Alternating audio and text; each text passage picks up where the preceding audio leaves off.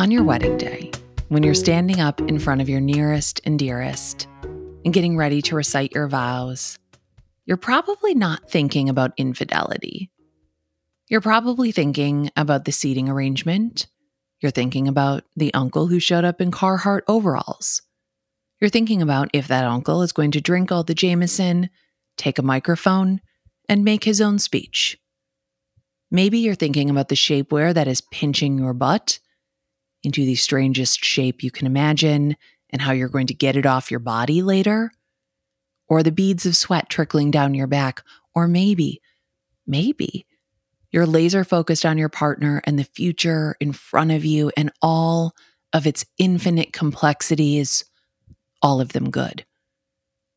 Marriage is, to put it mildly, a wild ride. The absolute tamest marriages in the world have their share of drama. And even if you are a pitch perfect, made in heaven match, it's not going to be that pitch perfect. You are tying your family, your finances, and your very truest, grossest, rawest self to another person forever. That's insane. That's nuts. Even though movies and TV are always game for a very juicy cheating storyline, real or scripted, the nitty-gritty of infidelity is not something we want to talk about honestly and publicly. It's all very hush-hush neighborhood gossip over a bottle of wine or in the group chat. The fact of the matter is that infidelity happens. People cheat. Their partner finds out, or they don't, or they confess, or they don't. They go to therapy, or they don't.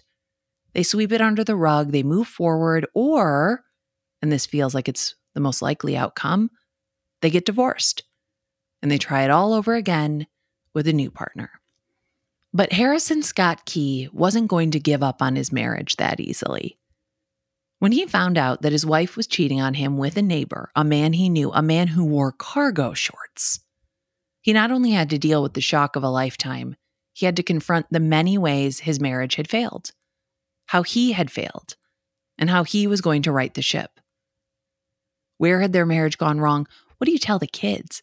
What do you tell each other? And most importantly, how do you find the humor in the most devastating discovery of your life and come out on the other side willing to laugh about it? Today on Terrible Reading Club, Harrison Scott Key answers the eternal question, whose fault was it? His new book, How to Stay Married, takes everything that we thought we knew about life after infidelity and pokes it full of holes in the best way. It is funny. It is honest. It is a book you don't want to leave out on the nightstand if you're not ready for some awkward conversations with your partner or children. I also want to note that I spoke with Harrison Scott Key in the very midst of the hype around Scandival on Vanderpump Rules. So you better believe that I talked about that with him as well. Harrison Scott Key, the subtitle of your book is The Most Insane Love Story Ever Told. And I have to agree that it's at least a top 5 insane love story that I've read. What makes it such an insane love story? You know, I like to describe this book as it's like Old Yeller, except from the perspective of the dog, because what makes it insane is just all the vulnerability and the transparency. And I could not have, if this was a novel, I could not have invented more ridiculous circumstances to describe. I mean, there are lots of affairs and lots of broken marriages. But when you think about the fact that this guy was our neighbor and the circumstances of our wedding and my wife's mother dying 3 weeks before we got married, and the fact that she cheated on me with this guy who'd been my buddy who lived next door, and the fact that I couldn't kick her out because she was about to have a hysterectomy. And then after I took care of her, I had gallbladder surgery, and then she left me with the kids, and I'm definitely the worst parent of the both of us. Everything was just insane. That's of course why we chose that subtitle. it seemed insane in a bad way. Now it just seems insane in a funny way. Yeah, when you're in it, when you are in any disastrous situation, when you are in the middle of your world falling apart, you do have this sort of strange acceptance of the circumstances in that it can be so bananas that to describe it to another person would sound as though you were describing a novel or an HBO show with a few too many plot twists, but you somehow just roll with it. And the infidelity piece of this story is, I think, what a lot of readers will find perhaps the most insane, because we do have, I believe, in the West, like this cultural script around marriage, around commitment, where to cheat on your spouse or your partner, whoever you've decided to love forever and be faithful to forever, is huge and unforgivable and always seemingly inexcusable. I think it activates in us an incredible sense of righteousness. In Dante's Inferno, the ninth level of hell was reserved for those who committed betrayal, because you can't betray those you aren't supposed to be loyal to. So you betray your spouses, you betray your friends, you might betray your employer or your children. It awakens like this sense of righteousness, like justice and righteousness, like those are good things. Now, self-righteousness obviously has negative connotations, but this idea that you have been so wronged in such a personal way. I mean, it's the most vulnerable relationship that you're in is with your spouse, in the sense of you're a snail without a shell when you're married, because you see everything bad about your partner and let them see everything bad about you.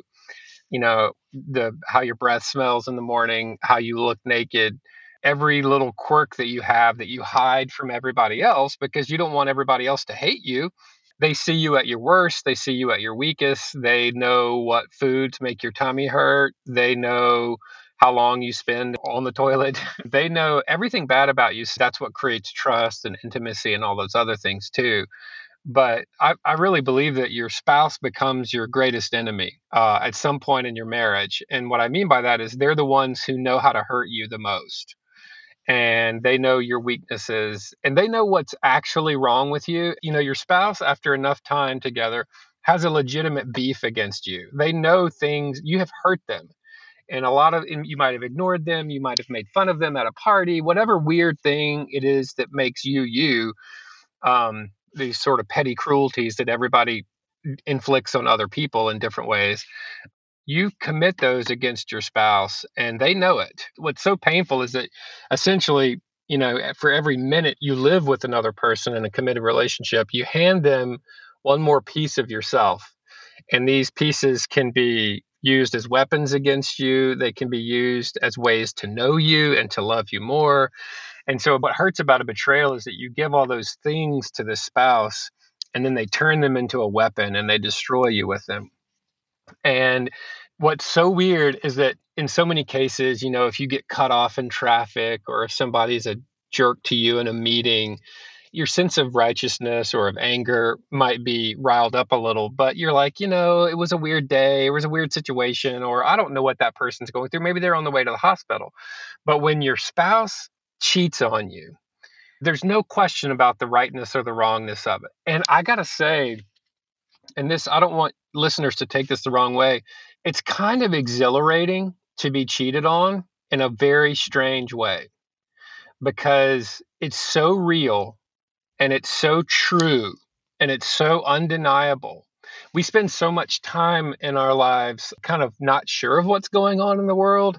Does this person like me? Do they not like me? Is my spouse annoyed by me? Do they like the sight of me naked or are they sickened by it? All these questions that everybody has on any given day. But when somebody cheats on you, you are presented with the naked truth about how they feel about you and about where you stand in your relationship with them. And because the truth is really scary, but it's exhilarating. It's like a drug. It's like, wow, that really is what they think of me. It's like if somebody handed you a recording of what everybody had said about you when you left a party. Imagine if like you were wearing some weird new jacket that you were kind of nervous about, and then you left a party and somebody was like, all right, here's a digital recording of every conversation in which your name came up after you left this party. You would be horrified, but you would have to listen to it. And it's this weird like butterfly thrill because you're seeing the truth and you're finally learning the truth. And that's what it felt like to learn that my wife was having an affair. It was this weird exhilaration of, now I know what she thinks about me. I know what she really thinks about me. And granted, that wasn't the whole truth. Sometimes people commit adultery and they don't even know why they're doing it. In my experience, that's true most of the time.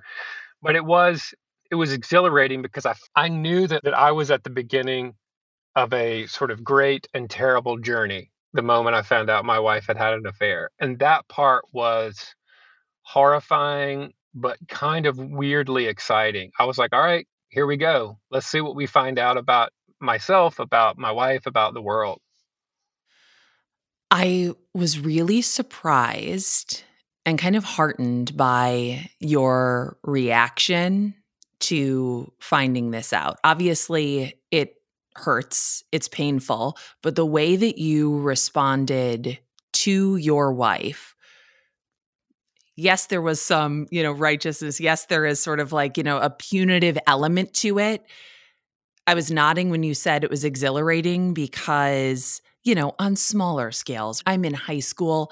I know that my boyfriend's been on instant messenger, chatting online with a Polish girl who goes to another school named Barb. Okay. Damn it, Barb. I know that. When I find out, I'm like, I knew it. I knew you wanted a girlfriend with big boobs. Yes. I knew it. Okay. That's it. It's the exhilaration of I knew it. And you feel it's the exhilaration of knowing that you are at least not insane, that you are not crazy for thinking what you thought or having the suspicions. Like I had long had the suspicion that my wife just didn't like me. I struggle with that for a long time in our marriage because she didn't communicate well at all. She definitely was more stereotypically masculine in our marriage, at least in terms of not communicating, not sharing her feelings. And I was more stereotypically feminine. I mean, I'm a writer, I'm very expressive. I'm the one who comes home and wants to talk for an hour about my day. She didn't do that. And so when I found out that she was having an affair, it was like, I knew it. I felt justified, at least in feeling insane all those years. What surprised me was like the amount of gentleness where you did turn towards her. If you've been married for any amount of time, not any amount of time, but if you've been married for a long time, and I really have not been married that long, I don't know, you do get this read on another person where you can kind of tell how they want you to react. And how did your wife want you to react to the affair? And how did you react to it? She was really angry that I did not explode. I think she wanted me to. Now, she had a lot of misconceptions about me, and she learned as much about me in the aftermath of the affair as I learned about her. She genuinely thought I would be happy that she'd had an affair and that she was conveniently ending the marriage for both of us. You do a lot of projecting when you're in the midst of an affair, and you do a lot of justifying about why it's happening. When she told me and I didn't immediately storm out of the house or burn all of her clothes in the yard, I think she was shocked and she was angry because it would have made it so much easier for her to end the marriage if I had blown up. I think she wanted me to put all my stuff in the suitcase and leave. Because then, in a legal sense, I've left the home and left her with the kids. And I hate to reduce it to the idea of who gets custody and all that, but those things really matter in the aftermath of an affair, of how you behave. And I knew that if I stormed off, that it would probably put me at risk for any kind of custody fight we might have, because, her attorneys could say, well, he's the one who left. Maybe she didn't want him to leave. She was mad And she was really mad that I showed love to her. This was very upsetting to her. She really wanted me to think she was a monster. And I mean, between you and me and the millions of people listening, I did. And I told her that. But I did not leave. Those are complicated questions. Why didn't I leave? Why didn't I storm out? What it comes down to is that I realized, I was like, wait, all of this sort of cliches of she's the mom, the kids are really hers, she's the primary caretaker. The story that she had sort of told both of us about me is that I was kind of distant and disconnected and focused on work and my career. And I realized, no, this is my home. And I remember touching the walls while we were talking, and I said, this is my home. I bought this house. I bought it for you, and this is where I live with my children, and we're not leaving. Nobody's making you stay if you want to leave. I can't tie you to the chair and make you stay. I'm not going to do that, but we're not leaving. It's like I had to turn all these sort of typical ideas of what happens in the aftermath of an affair. I had to turn all that on its head. I was like, wait, if a man does anything in this situation, if the best of what we might call like classical manhood, the best of what it means to be a man over history and in literature, it's to protect your family. And I thought, well, that wouldn't be very protective of me to leave my children. Not that my wife was going to hurt them, but this is where I need to be. This is what matters most. Why would I leave this? And it was not just the three children, but it was also this abstract idea of family. The home represented that for me. This is a family and this is what it looks like, so I'm not leaving. And once I got that through my head, which happened like within the first 24 hours, I was like, oh, I'm not leaving. She can leave, but I'm not. I think this idea that cheating is something that men do, that dads do, and that men are the people who leave, men are the people who betray. And of course, things are always more complicated than that. But what I've observed in people that I know who have experienced this kind of betrayal is that there is so much shame on both sides of the equation that it can make it very, very hard to see the person whose poop scrapes you see in the toilet, whose puke you have probably cleaned up from some kind of surface, who has seen that sort of soft underbelly of yourself, all the worst parts of you, all the best parts of you, to see that person as a person and not as an adversary. You have to fight your instincts when something like this happens. You hear all these cliches about, follow your heart, go with your gut. And I guess there's some truth to that. But in my experience, my first instinct is almost always wrong. The first thing I want to do, my primal natural reaction is anger, judgment, righteousness. The shame on both ends makes it so difficult to see the other person as a person. And it always feels like watching it from the outside, like two people are trying to communicate through that glass brick from the 80s and 90s where everything's warped and you can sort of see the shape of another person. But somehow it's just nothing's quite getting through. In the book, as you know, the affair happens twice. And the first time it happened, for me, it was more about, if we can just behave correctly, you and me, then everything will work out. We won't go deep into our trauma. I didn't know that we had to do that yet. I wasn't mature enough about that yet. But I thought, all right, you did something bad. So now you can go to therapy and then you can do the right thing and not leave us for this other man. And then I'll do the right thing, which is to maybe do some more chores around the house so that you're not killing yourself every day with sort of your obsessions about the management of the home. If we just do the right thing, we'll be okay. That wasn't enough. I still wasn't seeing my wife as a person. I was just seeing her as this person in my marriage who did a bad thing, and there's something wrong with her, and she needs to get it figured out. I was so focused on her and what she did that I still wasn't seeing her as a person. And it was the second time, and the second affair, and the second reconciliation where and this is how he stayed married ultimately, was finally seeing my wife as a person and not as my enemy. And then I realized, okay, I had to accept a lot of things to get us through the darkest moment of our marriage. And one was, this woman is probably not my wife anymore. Maybe on paper, but in no other way is she my wife. She doesn't live with me. She's living with another man. She has clearly not loved me for many years. There was no way to go but out of this marriage. I'd done everything I could. So I stopped fighting that fight. Like, I had to let go of her as my wife. And I had to look at her. I realized that I was one of the last friend she had in the world. I was the father of her children.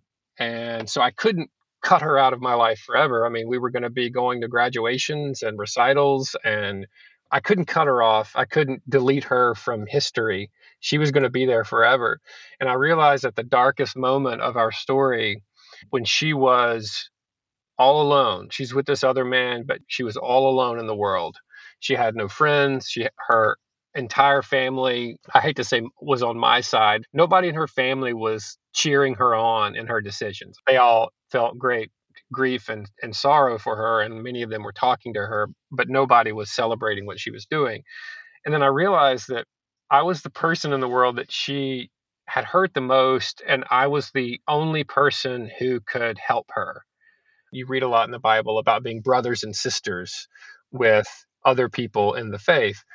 I just thought that was just a thing people said. But I realized in the darkest moment that this woman was hurting so deeply and grieving things from her past. It wasn't just her past that made her have this affair, but she was grieving so many things. She'd experienced so much loss. And she describes that in her chapter in the book, all the loss and the death that she had to process. It's hard to say why, but I felt very little anger toward her. It was just grief. I felt like she was like a 6-year-old girl who was an orphan. And it was like I could finally see her in all of her grief. And all of a sudden, her cold stoicism the day she told me, her anger that I wasn't angry, everything that I had seen that could have been taken in a bad way, I just saw as sadness and pain. And it wasn't, oh, I'm going to pity her and look at her as some child and go in and rescue her like a knight in shining armor. It was more like, I think I'm the only friend she has, and this is the mother of my children. And if she needs my help, I'm going to help her right now, no matter what happens. It was that turn that I think helped us see each other as people. And I think when that happened, she could see me as a person. And she was like, oh, wow, you should hate me right now. Why are you helping me? And it wasn't like, I'm helping you so you'll fall in love with me again. I had given that up. There was no hope in that. I think this is the right thing to do. And I'm really sad right now, but I think this is the right thing to do. And when I say the right thing, I meant when she asked me, when she expressed interest in reconciliation or in helping her move out of this house that she lived with this other guy.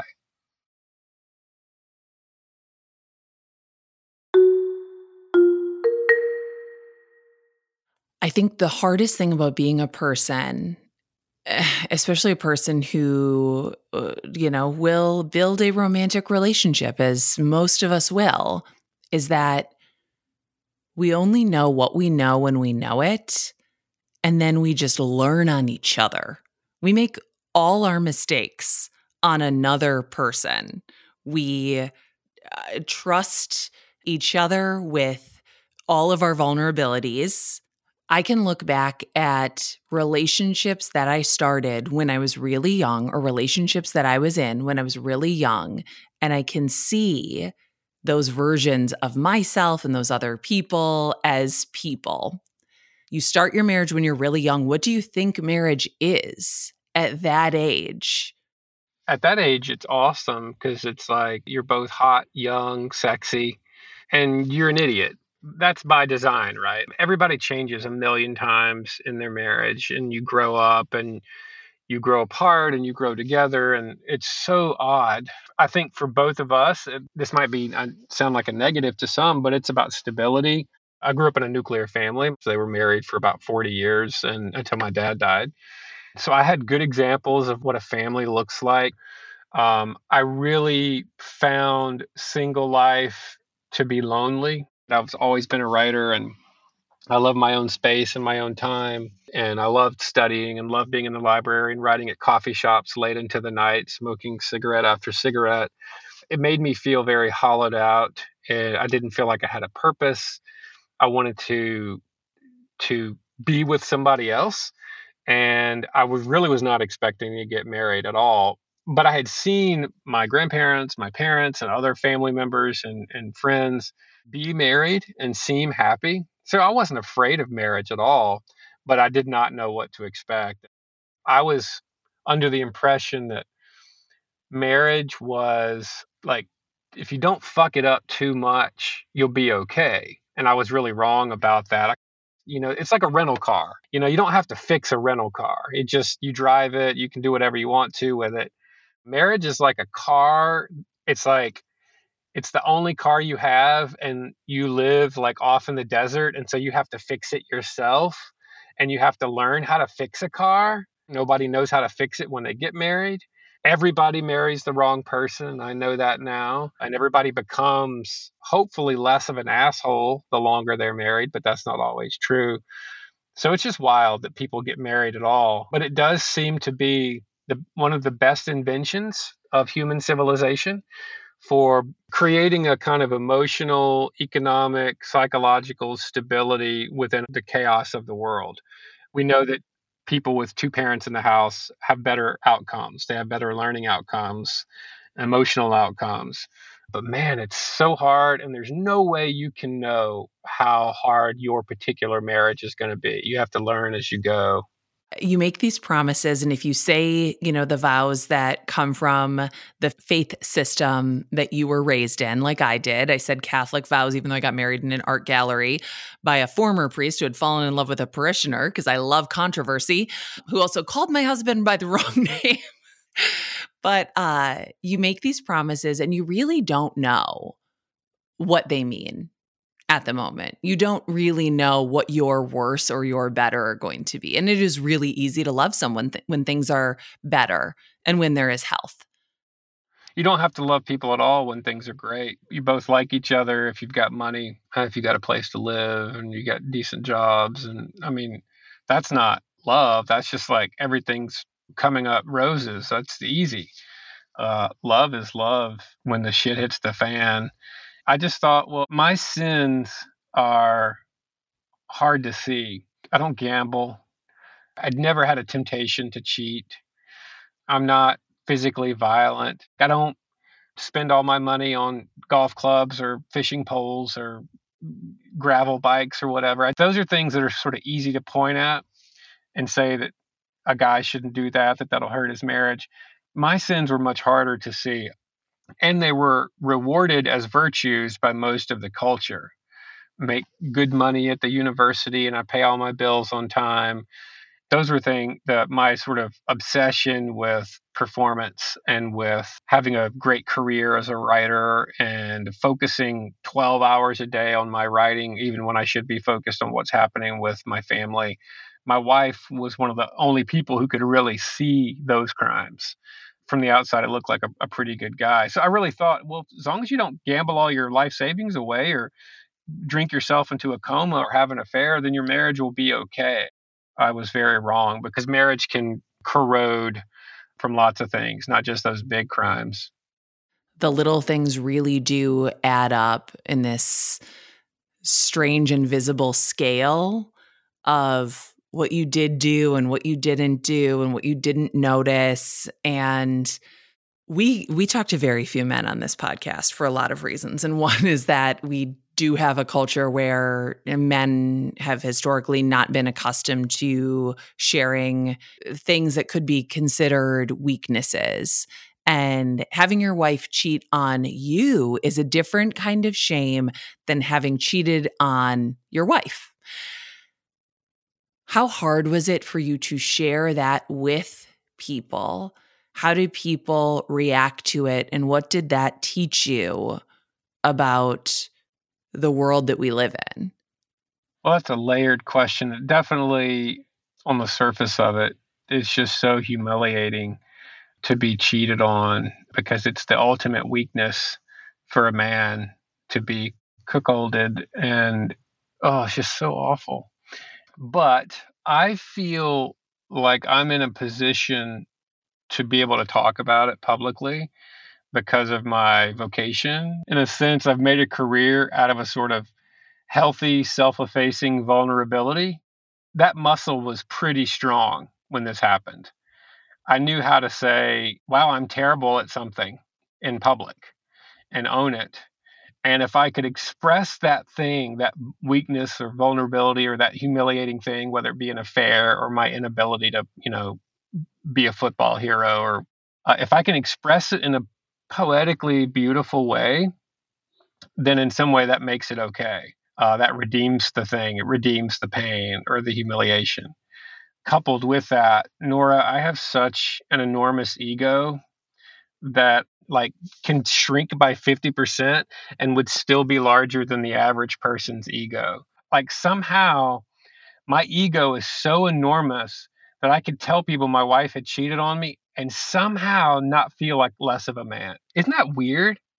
I love it. I mean, that did come through in the book. I was like, oh, okay, so he's just going to tell his friends. That's great. Like, that's great. Yeah. There's that line in the book where I say, is this my ego talking? If so, thanks, ego. At least Yeah. you haven't abandoned me too. I don't know where I got that ability, Nora, to be able to talk about vulnerable things in front of other people. My guess is that it comes from being a funny fuck up all my life. And that if, I grew up in a very virile and violent world in rural Mississippi where it was all about guns and hatchets and knives and blood and farms and dead animals and you hurting people on football fields and I wasn't good at much of that. But the one thing I was good at, which was also a virtue in that world, as it is in most places, and definitely in that world, I was good at telling stories and making people laugh. And men had to be good at a lot of things, and that was one of the things they had to be good at was telling stories and making other people laugh. And I could do that. So all the stuff I did poorly that was humiliating for me, I turned into a joke. And so, like, one example, and this has been very much true for my wife having an affair and for me being cheated on, I'm not going to run from this. I'm going to own it and see if I can redeem it and maybe make it funny, maybe make it profound.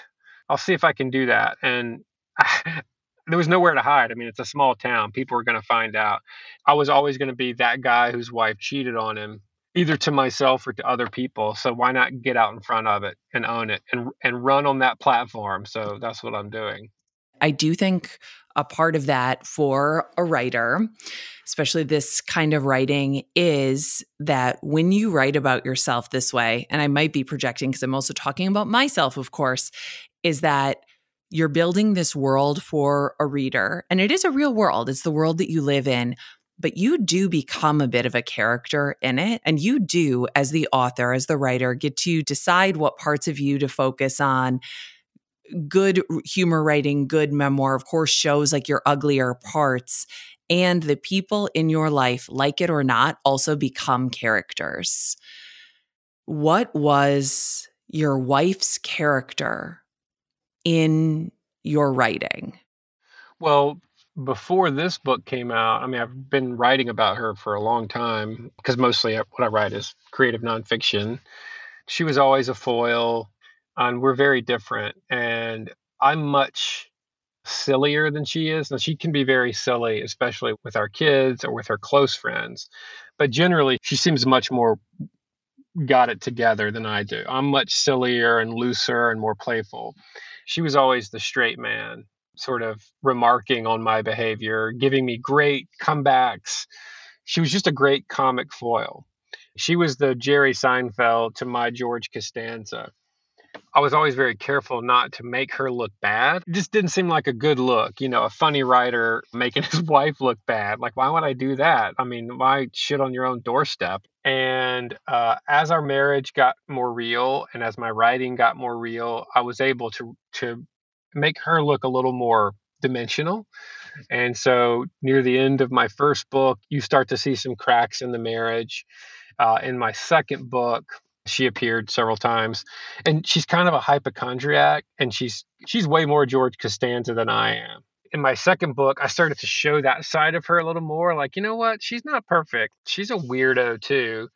When I began writing this book, I knew it would be very different. It's a much safer place for me to be the villain and me to be the weirdo and the one who screwed up, and for her to be the beautiful, funny, smart, got it all together wife. The biggest challenge in writing this book is not being able to make myself the villain of it, or at least not the only villain of it.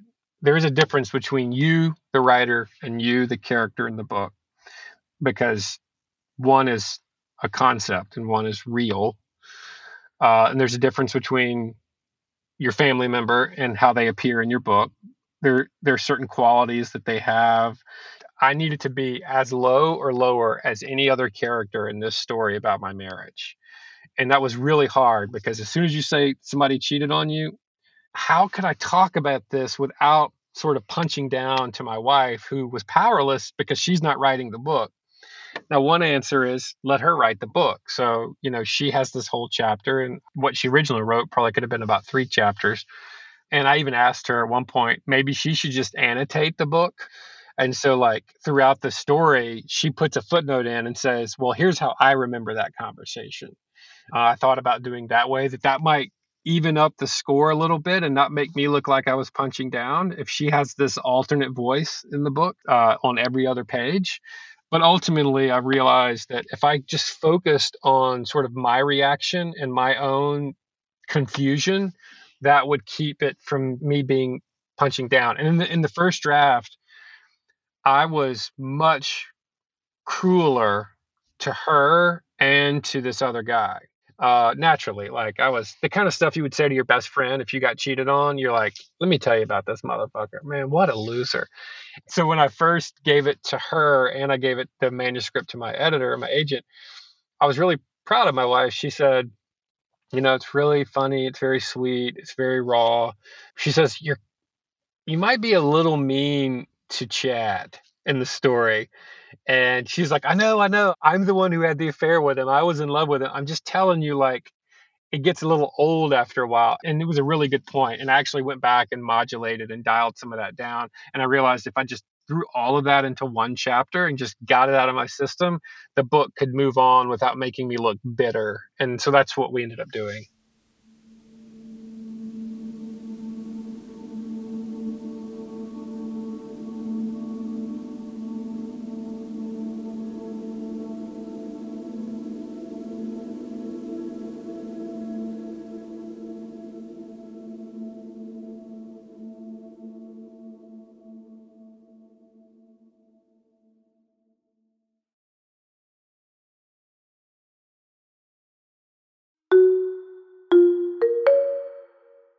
Unless you've done so much work on yourself, your first instincts probably are wrong. They probably are wrong, but they feel so good.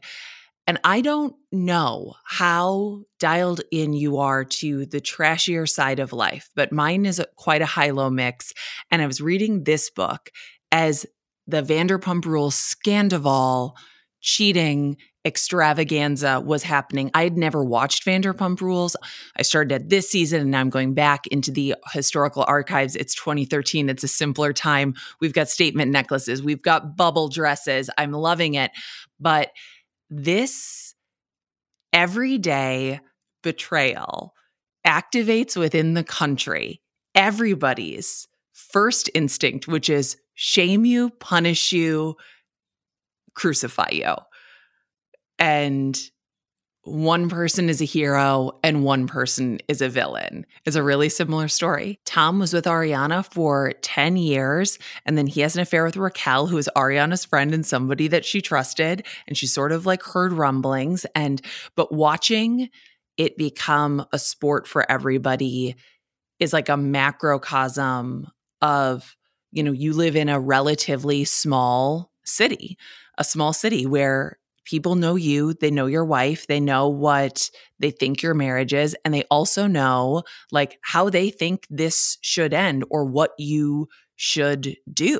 If you are on the outside of a situation like this, what are the ways that you can be supportive of a betrayed friend or a betrayer friend? How can you be supportive to the parties in this relationship in a productive way? Ugh. It really sort of depends on what your philosophy of life is and who your friend is and sort of what they feel about marriage and divorce and love and commitment and those things. I think you have to be careful with giving advice because most people are idiots and most people are bitter in some very specific way. And you have to be careful that you don't give bad advice.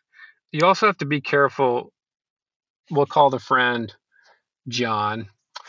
John has cheated on his wife, or John has been cheated on. You will be compelled by the power of Taylor Swift and, contemporary psychobabble to feel like you need to empower your friend and sort of lift them up and bless them and whatever they do, kind of a you go girl or you got this or you don't need no man or John, you don't need a woman.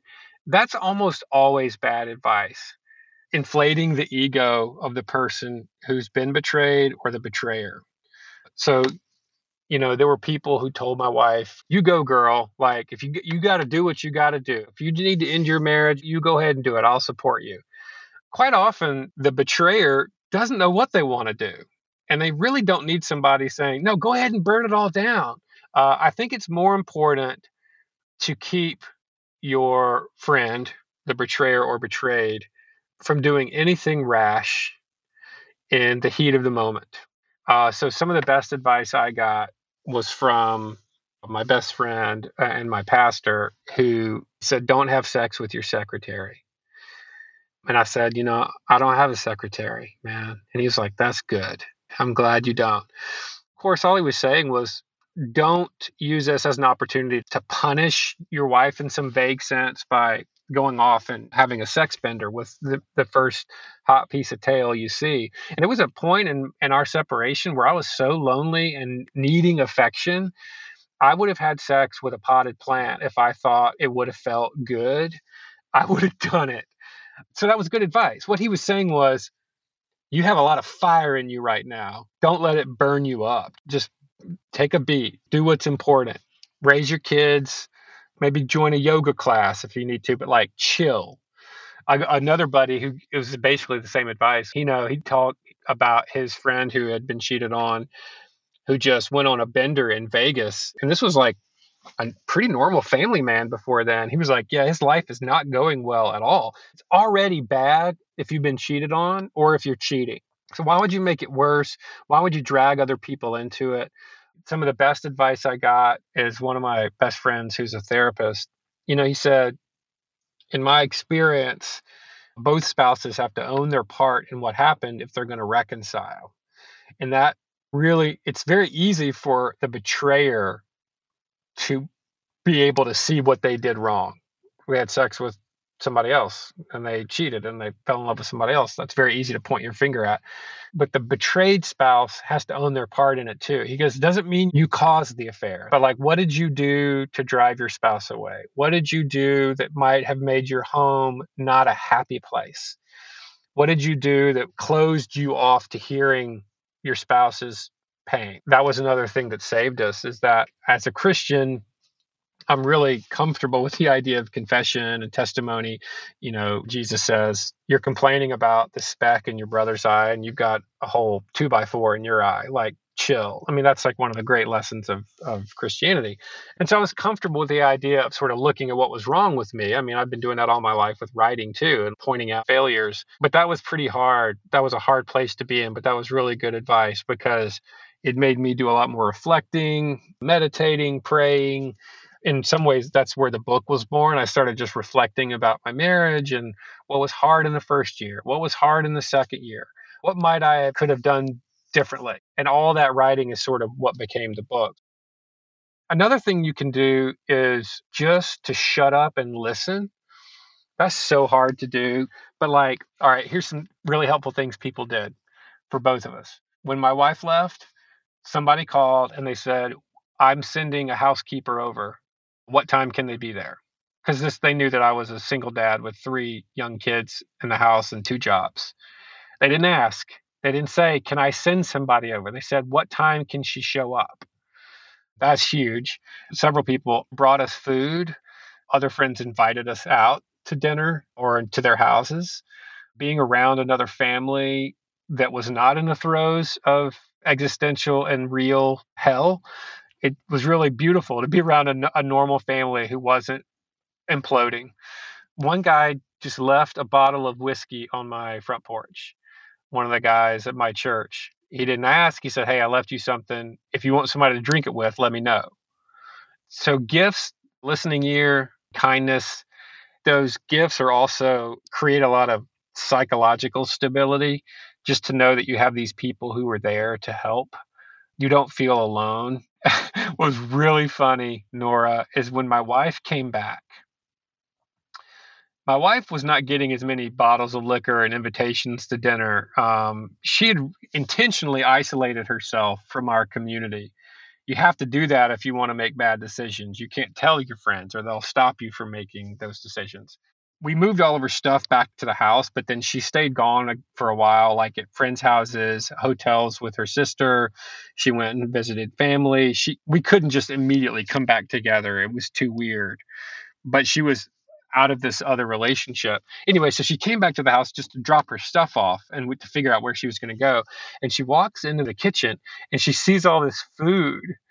And she's like, what is all this? I was like, well, people have felt real bad for us, so they're bringing us food. That did more than any accusation I could have made. For her to see that we had this great community who were loving us because of something that she had done to us, it was pretty powerful. And she was like, nobody brought me food. I was like, well, I wonder why. I mean, Yeah, you have these 3 daughters who, I mean, kids learn so much by osmosis. Kids know things about their parents that we've never said out loud. What have your daughters said about this time in all of your lives? my 2 oldest kids follow me on socials, so they see stuff that I post about the book and they're very aware. But we've been very intentional about not keeping things hidden from them and making sure they are the first to know when something is going to happen. The number one thing your kids need is to feel safe.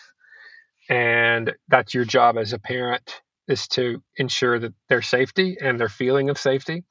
So dumping problems on your kids in the middle of a separation, it's not wise. Even though you think you're being vulnerable and transparent with your kids, you're actually just freaking them the fuck out.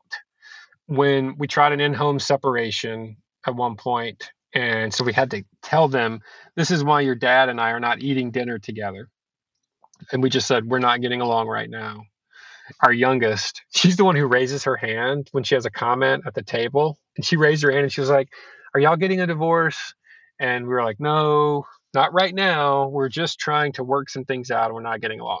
So they knew that. 2 weeks later, when their mom decided to move out, we had to sit them down again. And obviously, they had to say, hey, I'm moving out. Here's how it's going to work. Here's when you'll see your mother. You're going to go over there a couple of nights a week. She'll pick you up from school, whatever. That's when they really freaked out. I described that really awful scene in the book. And then when she came home, we had to talk again, obviously. And I felt so bad for my kid. Like, we had more family meetings than Succession. It was awful. These kids, they've got to be like, can you guys just figure it out? We didn't yell. We're not big screamers or yellers or fighters like that. But we sat them down and we said, okay, so obviously we were separated and she moved out. She said, I'm moving back. And then she told them that she had an inappropriate relationship with Chad, and they knew Chad because we used to be neighbors. And she said, we're getting therapy and working it all out. We didn't sugarcoat anything, but we also tried not to scare them. So they understood that. When we go to therapy, we wouldn't hide that from them. There have been times when we would fight in the car, and like you could tell, especially in the first year after we reconciled, that the girls were really freaked out by us fighting, because to them that was a warning that we were about to separate again. We've had many great conversations with them about what good fighting looks like, and that maybe one of the reasons that our marriage had suffered for a long time is that we didn't fight enough in a good, healthy way. And then when the book was starting to happen, we talked to them about that. We actually had a day in 2021 where Lauren and I each read a chapter in front of our friends. Our community knows everything. And we told our kids, like, tomorrow night, we're going to do this at church. Some parents may end up saying something to their kids who say something to you. So we want you to know what we're talking about. They, of course, have known for years and years that their dad writes stories about his life. They've been in books. They've signed books at bookstores. They're aware of sort of that persona and what it means to write a story that you're in. And when I was about to do my first post about the book deal, I was like, all right, girls, you're going to see a link to an Amazon pre-order for a book. And Lauren said to them, you will see the word infidelity in that description. And we don't want you to be freaked out by that. We said, you remember 2 years ago when she said she'd had this inappropriate relationship? Well, this is what this book is about in a way. And so we have just made sure to hold their hands through all of this, and that they're the first to know, and that they don't get blindsided. We've tried to be transparent, but not completely fully naked about it all. It's the G-rated version of what happened. We only see certain aspects of our parents' marriage, which is appropriate, of course, but most of us never see, or a lot of us will never see a relationship come together either. Your kids have sort of seen the beginning of a new marriage too, which is interesting. What is your marriage like today?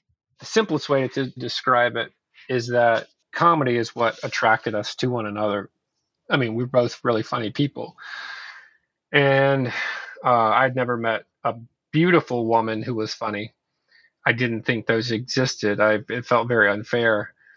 Beautiful people were supposed to be dumb. Ugly people like me get to be funny. Her humor and my humor, I think that's what attracted us to one another. But over time, it grew very caustic. We were both sad people when we got married, and our jokes were a way to deal with pain. They became a way to inflict pain and little knife wounds and paper cuts on each other. We do a lot more laughing with each other now while making fun of other people, which is much better. It's a big difference. We're both still funny, but I also think we're less sensitive. We still make so much fun of each other. I bought a leather jacket. I've been trying to buy a leather jacket, Nora, for 20 years. And when I wear leather, I look like a character in Police Academy. I look like one of the guys like that's at the biker bar. It just does not look right. So I finally like bit the bullet, and I got like a serious leather jacket with like Michael Jackson level zippers. And I was like, screw this. This is who I am. I'm wearing this jacket. I don't care what people think. And I like try it on, and I go in there and I show Lauren, and I was like, what do you think? And she said, you look like you're in a musical. You look like you're about to start singing one of those songs from Grease. And so 5 or 10 years ago, I would have gotten my feelings hurt when she said that. But I like laughed about it. You know, we're still funny people, but I think we're less defensive. We're less sensitive, because obviously you get defensive and your feelings hurt when you have a beef with the person. How else is our marriage different? My wife definitely sort of obsesses about the management of the home and the schedules and who's doing what when, and, you know, what medicine do they take and when do they need to be at recital. And she's very organized, kind of, it can become kind of manic. And I have made her give me some of that responsibility. So I've taken on more of that, which means that emails from the teachers come to both of us now. And I have to say, hey, are you going to handle that thing that she needs for class, or do you want me to do that? The best thing about our marriage now is that my wife no longer has a boyfriend. That's probably the best thing. It's more traditional.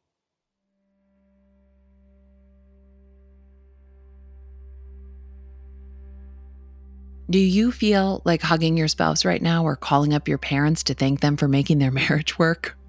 When you apply for a marriage license, they should probably give you a copy of this book before you make it legal, because after the wedding and the honeymoon and kids, if that's a part of it, comes the really hard and unglamorous stuff, like the stuff that makes you question yourself, question your partner, question your life together. Could you turn the tables on yourself and let your partner tell their side of the story so publicly? Harrison had the courage not only to fight for his marriage, but to confront the fact that his wife had become a character in the story of his life. And so for an entire chapter, he handed her the pen. How to Stay Married is a cautionary tale and a happily ever fairy tale for the modern wedding industrial complex. This is a story about changing your view of love from something you feel to something you do every day. For richer, for poorer, in sickness and in health, when you cheat with the neighbor who wears cargo shorts, or when you are a self-centered writer who thinks the world begins and ends with them.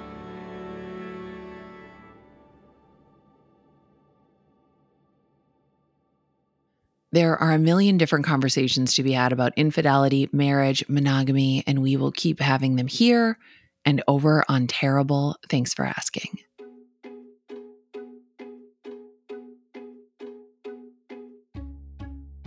Thank you so much to Harrison Scott Key for the book and also for this amazing conversation. I could have talked to him forever, but we did not have forever. We had, I think, an hour.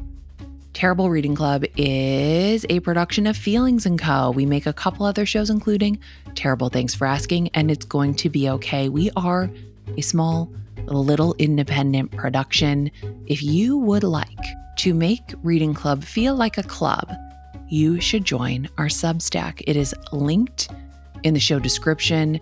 It is where we share our reading lists, where we share new episodes, and where we do, most importantly, book giveaways. A lot of book giveaways over there. We have a link to that in our show description. And also a link to our Very Good store. Very good readerly store that we got going. Thank you so much. Oh, who's on our team? Who's on our team? Who's on our team? I'm gonna tell you who's on our team. It's me, Nora, Mecca, Ernie, and Claire, who has the same last name as me. And it's Megan Palmer, and it's Kara Nesvig, and Marsa Maliki. Boo.